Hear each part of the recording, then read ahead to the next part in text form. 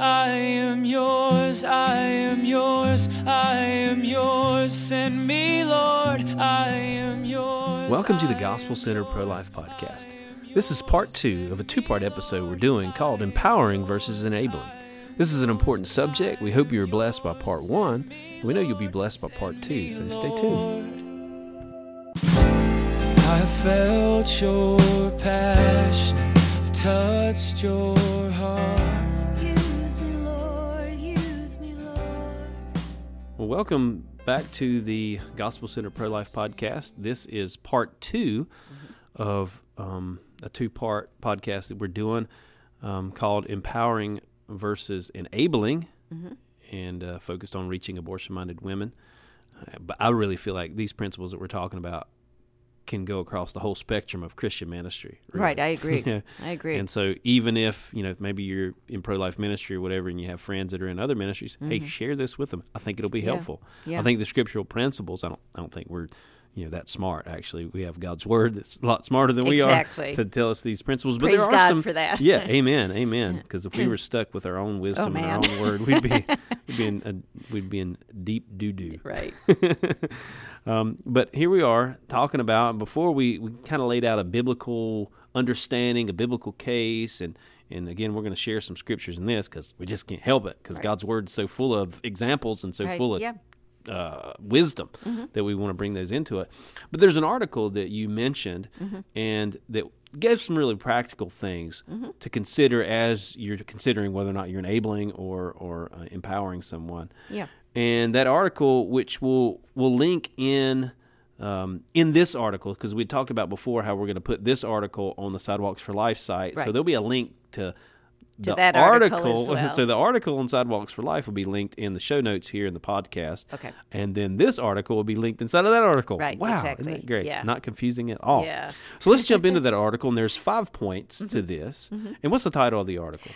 It's called Practicing Boundaries, Love versus Enabling, and the author is John Townsend. Okay. So you can look that up if you guys want to read this article And it's yourself. biblical. Yeah. It's a biblical Okay. article. So the author poses 5 questions that we can ask ourselves to biblically discern: are we acting in love, compassion, empowerment? He doesn't use the word empowerment, but I think that is what he means. Yeah. Versus enabling. Yeah. Well, I like the fact that he uses love versus enabling, because, love, as we talked about in the previous podcast, can be equated with enabling, and it's not at all. It might feel, enabling might feel good, and you might feel like you're doing a loving thing. But the reality is, I'm sure Rebecca, as we mentioned before, felt like she was doing the loving thing to put Jacob in a position where he can get the blessing. Right. But she was not loving him, actually, because she was leading him and enabling destructive behavior for his future. Enabling unrighteousness, which that 1 Corinthians 13 passage tells us we should not do. That's not acting in love. Yeah. Okay, so the first question, as we try to discern, are we enabling or loving, and loving properly, is, are they unable? And are they unable? Are they unable? Are those who we are helping unable to do whatever it is that we're helping with? Okay. And in that article, he talks about that it's important to contrast with that unable versus unwilling. Okay. So are they unable at this moment to work? For example, a new mom with a brand new baby and 5 other children, and child care is $1,000 a month. She might be unable at that period when she meets us to hold down a job. Yeah. Or does she have child care through, there are all kinds of child care programs, and she's not going to have that baby for 8 months. She's newly pregnant. She's got tons of family support. She doesn't want to work, so is she unwilling? Yeah. So first of all, we are commanded, and we'll reiterate some verses that talk about that we are commanded to love and to carry each other's burdens. Here's a great one that says that specifically, Galatians 6:2. Carry each other's burdens, and in this way you will fulfill the law of Christ. Yeah, and the law of Christ is love. Anytime you see It in the is. New Testament where it talks about the law of Christ, what's the law of Christ? The law of Christ is to love, Right. to love one another, and to love God. Yeah, yeah. So, and in doing so, the way we do so, according to this verse, we carry each other's burdens. But we have to be careful that the burden that we're carrying is one that they are truly unable Yeah, that to it's truly carry. actually even a burden. I mean, It might not be a burden. you know, it could, Yeah. like your example with finding a job. Yeah. That's that's an important part. Yeah. Of providing for a family is having a job and all that other thing. But we've encountered women who simply just don't want to work, who Yeah. could hold down a decent job, Yeah. and could even get benefits, but they know that they could do, I can do Medicaid and food stamps, and therefore, even though I have this skill set, Right. I'm not going to employ it for the benefit of my family. I'm just going to. Yeah. And that gets enabled. into a whole other can of worms that we are not going to get into. No. But, does the government in their assistance programs, are they enabling or empowering? I've seen both. I've seen the effects of government programs that have, I'll see whole families. Sometimes I'll go to these moms' homes to do a baby shower or visit or whatever, and I'll see 5 or 6 able-bodied men just hanging around during on their cell daytime phones and hours, tapping on their phones, I'm playing like, video games. how can this be? How Yeah. they have a home, they have food. Where does that money come from? Nobody's working. Well, the money's coming from an enabling program. Yeah. In the And then of course government. we've seen the other where Medicaid programs and even food stamp programs can actually empower people. Right. Yeah. And to get into position, a lot of it depends on what we talked about before, the condition of the heart and, the way the disposition of the heart. Is this one where I want to just be enabled, or is this one where I need some stepping stones that will empower me to get into a better place? Yeah. And of course, that's ultimately where the biblical truth and the gospel comes in, where these women are empowered by the gospel to have a change of heart, and then these things that could be used to empower or enable are actually used to empower. Right. Yeah. So, so in interviewing, and we do kind of interview the moms that we work with to get a sense of what their needs are. This would be an important first step. Yeah. What are they unable to do that truly is a place of need? What are they unwilling to do that we may need to help them to take more self-responsibility? That's actually a really good point. Yeah. All right, so what's the next point there? These questions that we'd ask ourselves: am I enabling, or am I empowering? Yeah. And that sort of thing. Okay, the second one is, are you resourced? In other words, do you have the resources to meet whatever the needs are of that mom? So the example that this author gives is if he's talking about personal ministry as opposed to a ministry like ours, like Cities for Life. But personally, if it results in the inability to feed your family, helping someone else, well, then you're disregarding one of God's clear principles, that you are to take care of your family, provide for your ministries family. like Cities for Life are made up of individuals, and a lot of our sidewalk counselors all of them make sacrifices to be out there. And that's one of the things that I'll tell, because dealing with the issue of abortion, there are a lot of people that God gets a hold of their heart and they're very passionate about this thing. And they're like, well, I want to come out Monday. What day you want to come out? Oh, I'll come out Monday, Tuesday, Wednesday, Thursday, Friday, and Saturday. Or are they open Sunday too? Because I'll be out here then. And it's like, hold on. Wait a second. You're a homeschool mom of 3 kids or 4 kids, or you're a dad that has to provide for your family.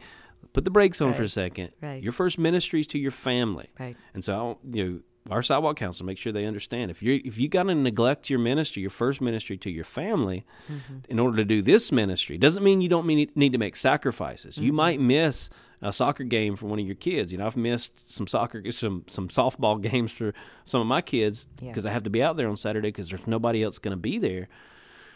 I had to make sacrifices like that, but I got to make sure I'm not neglecting my family and make sure I'm not taking, just a practical example of, we've had sidewalk counselors take women who've chosen life into their homes.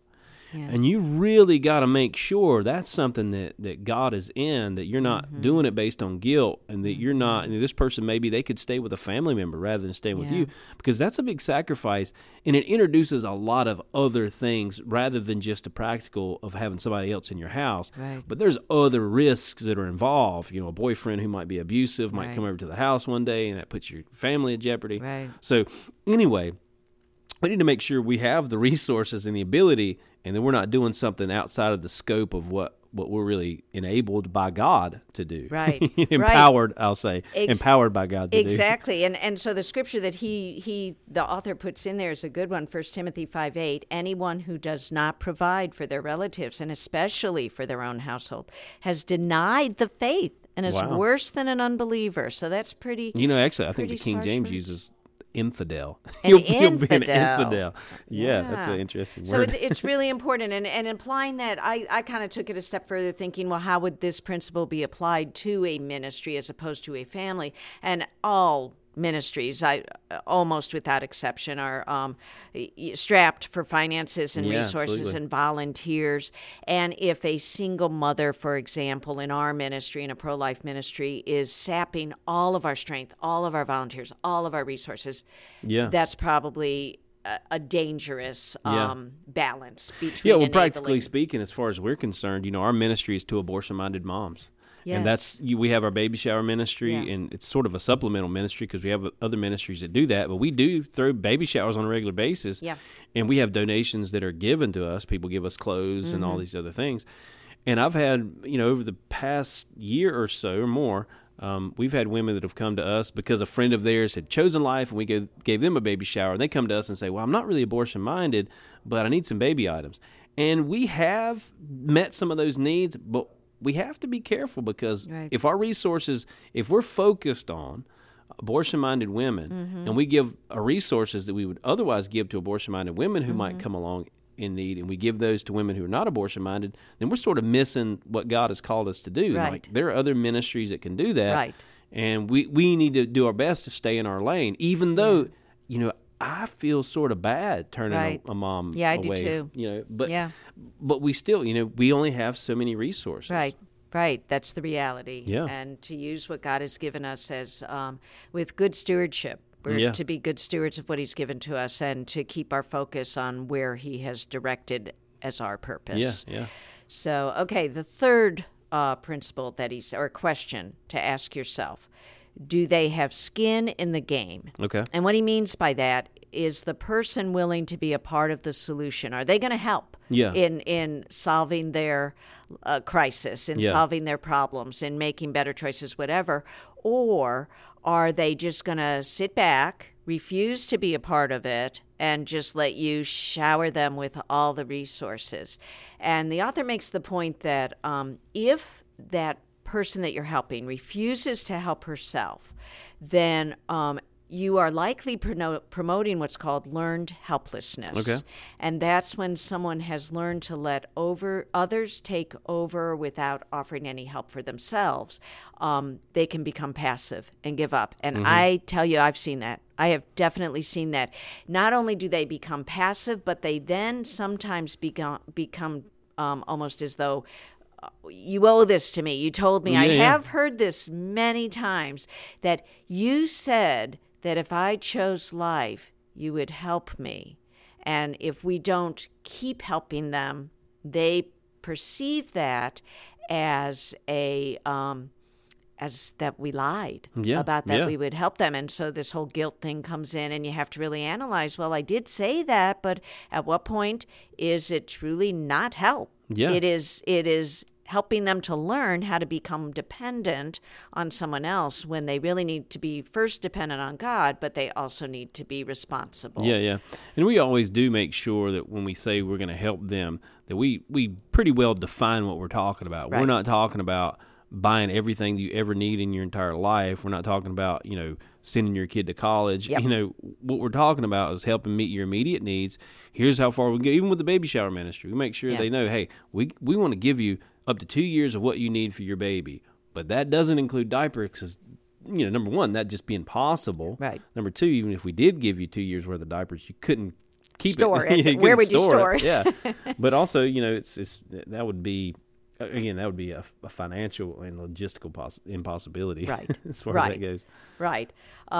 So, and the scriptural supports that, maybe we shouldn't feel so guilty when it's not the scripture that everyone quotes. God helps those that help themselves, no, which is not scripture. Which is not actually the scripture. No, it's 2 Thessalonians 3:10. Okay. The one who is unwilling to work shall not eat. Mm-hmm. There is the principle that you don't work, you don't eat. And you got to have skin in the game. Yeah, you got to have skin in the game, and I hear this a lot. Well, if you just sit there and let go and let God. Let God. Well, that doesn't mean that you do nothing. Yeah. God does give us bodies. That's like and when you need a job. It's like, I'm waiting on God to lead me. Yeah. Have you filled out any applications for jobs? No. I'm letting go and letting God. I'm putting this in God's hands.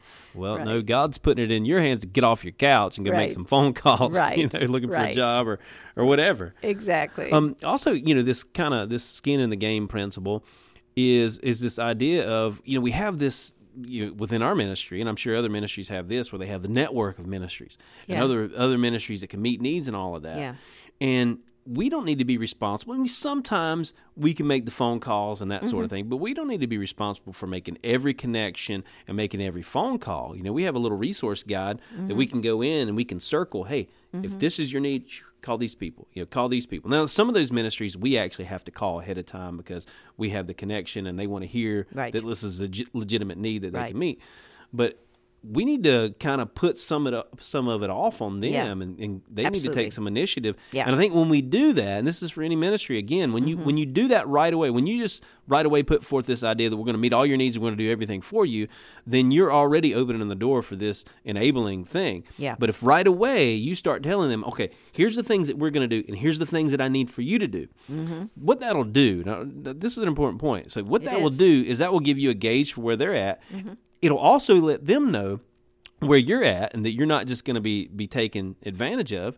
And, you'll find sometimes that if they won't do their part and you've done your part, then you just leave the ball in their court. Like here, we've done our part. And so that'll kind of, I don't want to say give you an out, but at least, again, gives you a gauge of where they're at and whether they're going to be one of those people that's just going to try to suck resources out rather than do they actually want to be empowered. Yeah, and it's also protective of you, because I know as a new counselor, I tried to do it all. Yeah. And I did enable. I'm very certain I enabled. I made all the calls. I would drive hours to go make sure that I got them to wherever they needed to be, and I was burning out. Yeah. Because no one can do that, not for very long, and not as soon as you start following more than one or two women. Yeah. So it protects us if they have skin in the game, but it also protects them. Yeah, it does. It really does. And again, this is about true love. This is about loving people to the Lord, like loving people in such a way where they learn not to come to you, but to go to the Lord. Yeah, exactly. Okay, so number 4. And this is the one we probably struggled with the most. Okay, I don't like some of the language of this one, but it's a good but so point let's here. talk about it, because I think there is some validity in what he's saying here. Will you feel cheerful, or will you feel reluctant or under compulsion in your giving? And so this question, let me just preface that, it is based on this scripture from 2 Corinthians 9:7. Each of you should give what you have decided in your heart to give, not reluctantly or under compulsion, for God loves a cheerful giver. Yeah. And, I guess I'm just not crazy about the language and how do you feel about this? Because it's not really, because we talked about that previously, it's not really about a feeling. It's about loving people and not getting a warm and fuzzy feeling.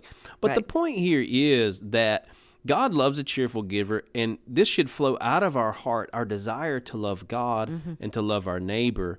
And we don't want to have this reluctance in, because here's what will happen sometimes. When you give reluctantly and you pour yourself out in certain ways in a reluctant way, you end up getting burned. Yeah. And you end up getting burned out. And it doesn't help you, and it doesn't help the person that you're trying to empower. You know? Yeah. I think one of the points that I really summarized what this author had said when I wrote the article and as I'm speaking to you all, but I think one of his points that he expanded upon is if you're feeling reluctance and you know that you're a giving person, you love the Lord, and you're involved in ministry that gives to others, but you're feeling this reluctance in your spirit, yes, you should check your heart. Maybe it is something that's wrong in your heart, but it could be that you are overextending and God is giving you that sense of reluctance because you're doing too much for that person and you need to back off. And it might be something that's saying you're enabling rather than empowering. Yeah, and maybe we're going to get on to the next point 5, maybe a sixth point, or maybe 4B or 4A in this point would be, talking to other people, especially people in your family, and saying, hey, do you feel like I'm enabling this person? Yeah. So, other people can help you in their emotions and their feelings as you're sharing this story can help them say, hey, listen, you're going too far with this person. You're being taken advantage of. Right. And, I know I shared in the previous podcast about uncles that in my family that are, have been enabled. And it's like I've talked to family members and like, hey, listen, don't you see you're enabling this person? Yeah. Like you're not helping out this person. Yeah, all of us have had family members probably who have been enabled by other people, and you feel it's all because of guilt. Hey, he's my uncle, he's my brother, he's my sister. And we're supposed to provide for families. Yeah, so the Bible exactly. does tell us that. And we're not supposed to enable. We're not supposed to enable, and so getting other people's take on it. Can help as well. Hey, sharing the story with them, obviously not getting into Gossipville, but sharing the story with them. Hey, what do you think about this? Am I enabling? Am I empowering? I would say even especially in this context, talking to your pastor and saying, hey, because, they have these experiences as well. And saying, hey, Pastor so-and-so, I'm helping this mom. And, I've done this, done that, and yet she's asking me to do this, and I don't really know if I should. I feel guilty for not, but, and that would be helpful as well, talking to your pastor or church leader. Something I thought of as you were talking, because I think this, again, has been true of me at times, is if you're sacrificing your own health. Yeah. You're not sleeping, you're not eating, you're not taking breaks, you're consumed all the time. That's not good. Yeah. You do need to love yourself if you're going to be able to adequately love your neighbor. You've got to at least be alive. So take care of take care of your health, or you may be overextending. Yeah, absolutely. Okay, number 5 I thought was the best one, and that was the last one in this article. Is the outcome gratitude and autonomy, or entitlement and dependency? Yeah. And that point really speaks to the whole thing of what we're even talking about. It sure does. It sure does. And I have seen so many times in the women I've worked with that ultimately I guess I had enabled them is they don't say thank you. And they'll say, you told me, I think I made that point earlier, you told me you would help. Yeah. And then you haven't done anything. And someone said that to me once, and we had literally helped with thousands of dollars worth of services. And when she said that, I was just taken aback. And that was the point at which I realized maybe we're enabling. If I remember the story correctly, because I know the story you're talking about is, you called her out on that. I did. Said, hey, I did. Wait a minute. I listed. Because actually it made me angry. I hope it was that righteous anger. I didn't scream at her. But I felt at first a tinge of guilt, and then I thought, wait a minute. And I started listing from the moment we had met her to that moment, all the things that we had done.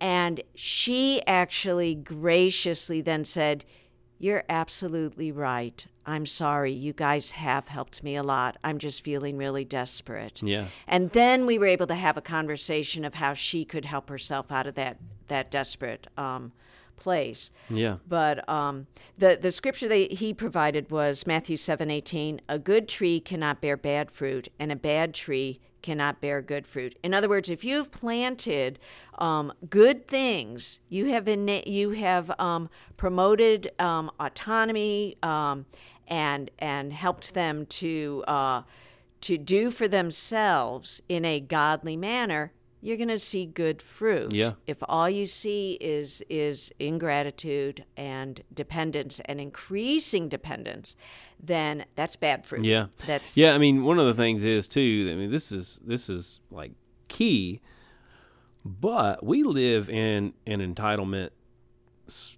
generation. Yeah. I mean, people think they're entitled to things. Yeah. People think that, even like the government, when they get assistance from the government, like the government owes me. Right.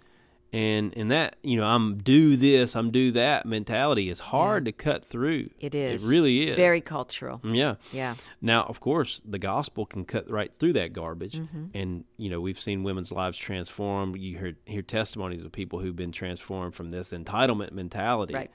to a mentality of empowerment by the power of the Holy Spirit. Yeah. Yeah. So God can do it. Yeah, kind Certainly. of one of the, I can't remember if it was his point or mine point, but it's a good point, whatever it is. Yeah.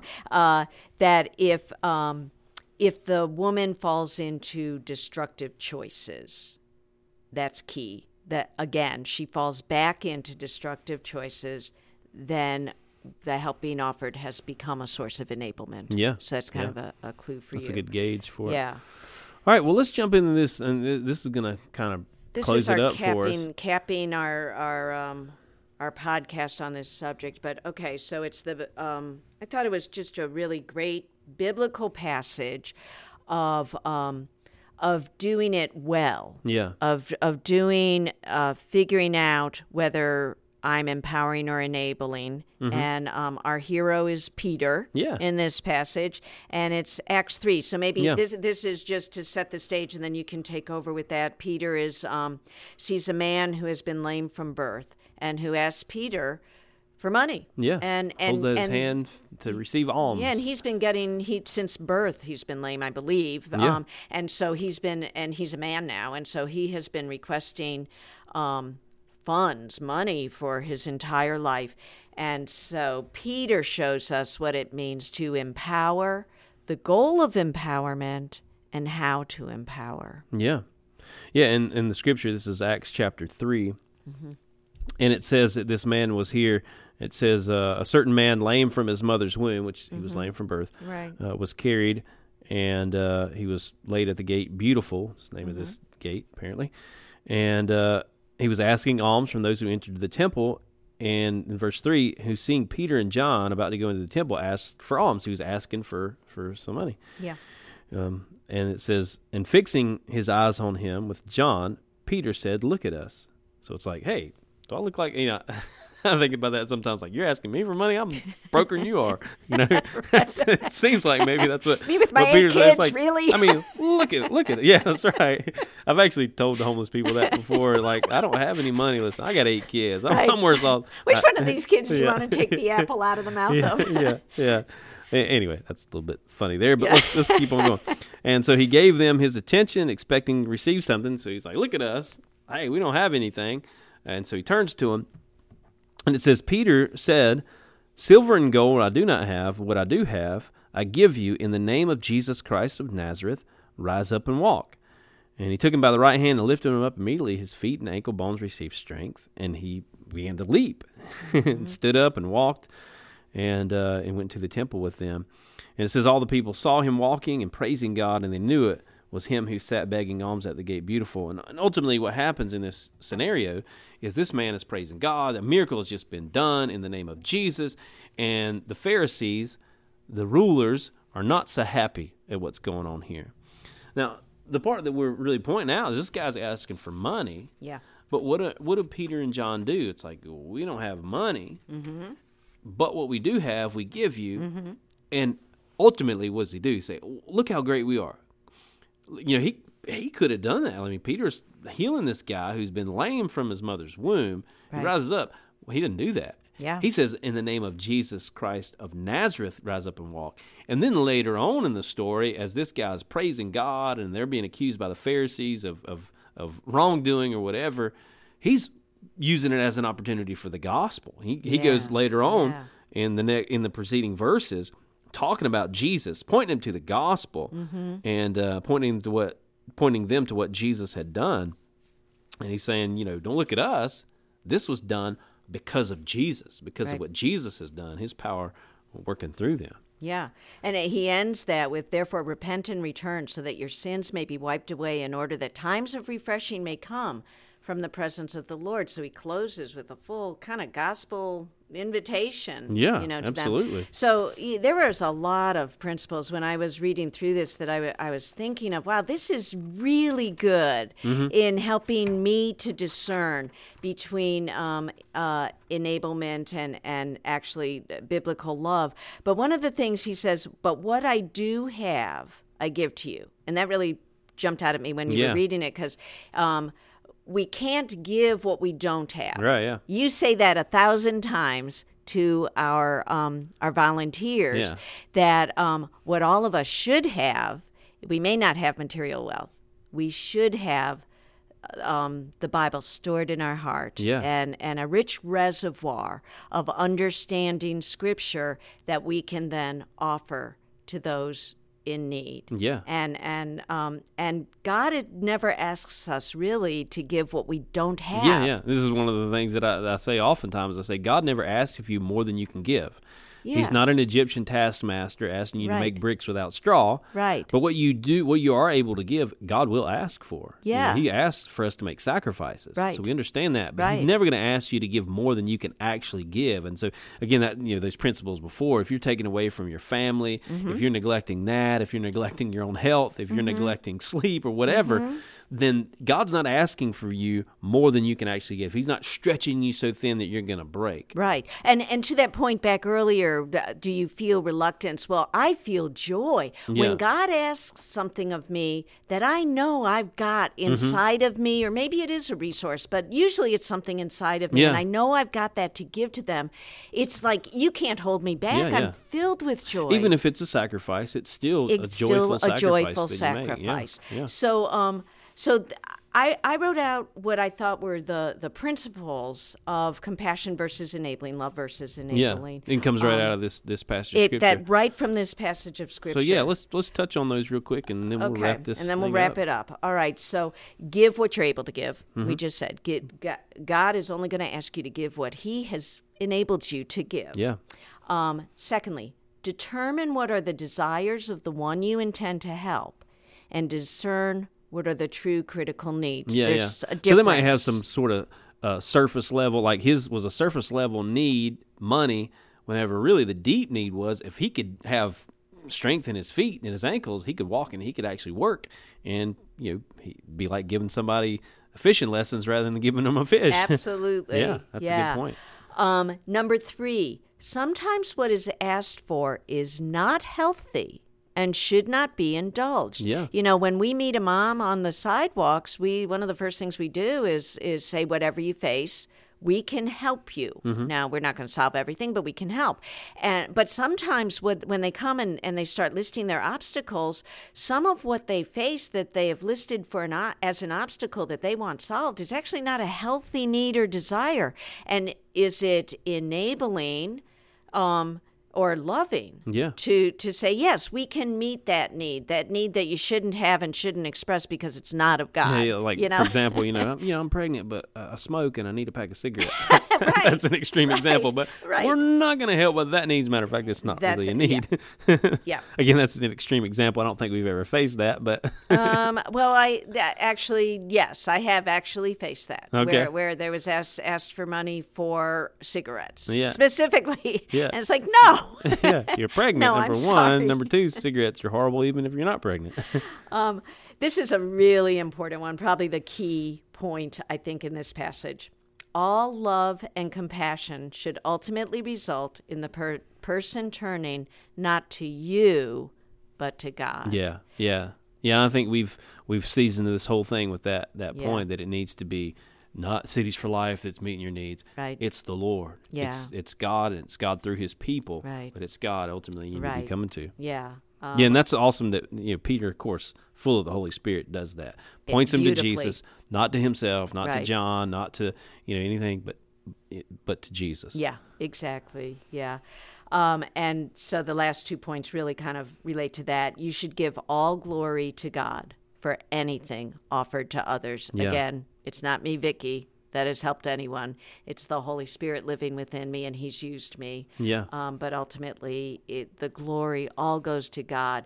And one of the, just kind of a side note, one of the struggles I think of anyone in any ministry, but I do think in a tough ministry like being in front of an abortion center, for example, trying to convince abortion-determined women that they shouldn't kill their babies, there can be a lot of discouragement and a lot of what looks like failure. Yeah. I talked to a woman, a couple, yesterday, a full hour. A whole hour. My voice was breaking. I gave everything I had, and they ended up going in. Yeah. They actually had, if you have a good reason, which I don't think there is a good reason, but it was a pretty compelling reason to abort. It was. I got it. I understood it. Yeah. I still disagreed with it. Yeah.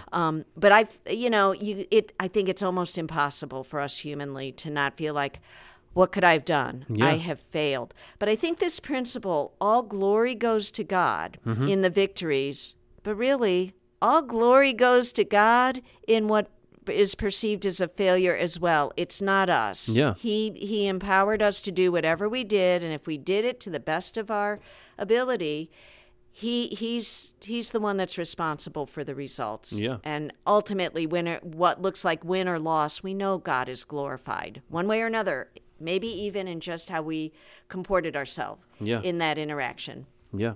And then the last one, your compassion should be a testimony to others of the power, love, and hope of God. Yeah. And I think a nice closing verse, Matthew 15:31.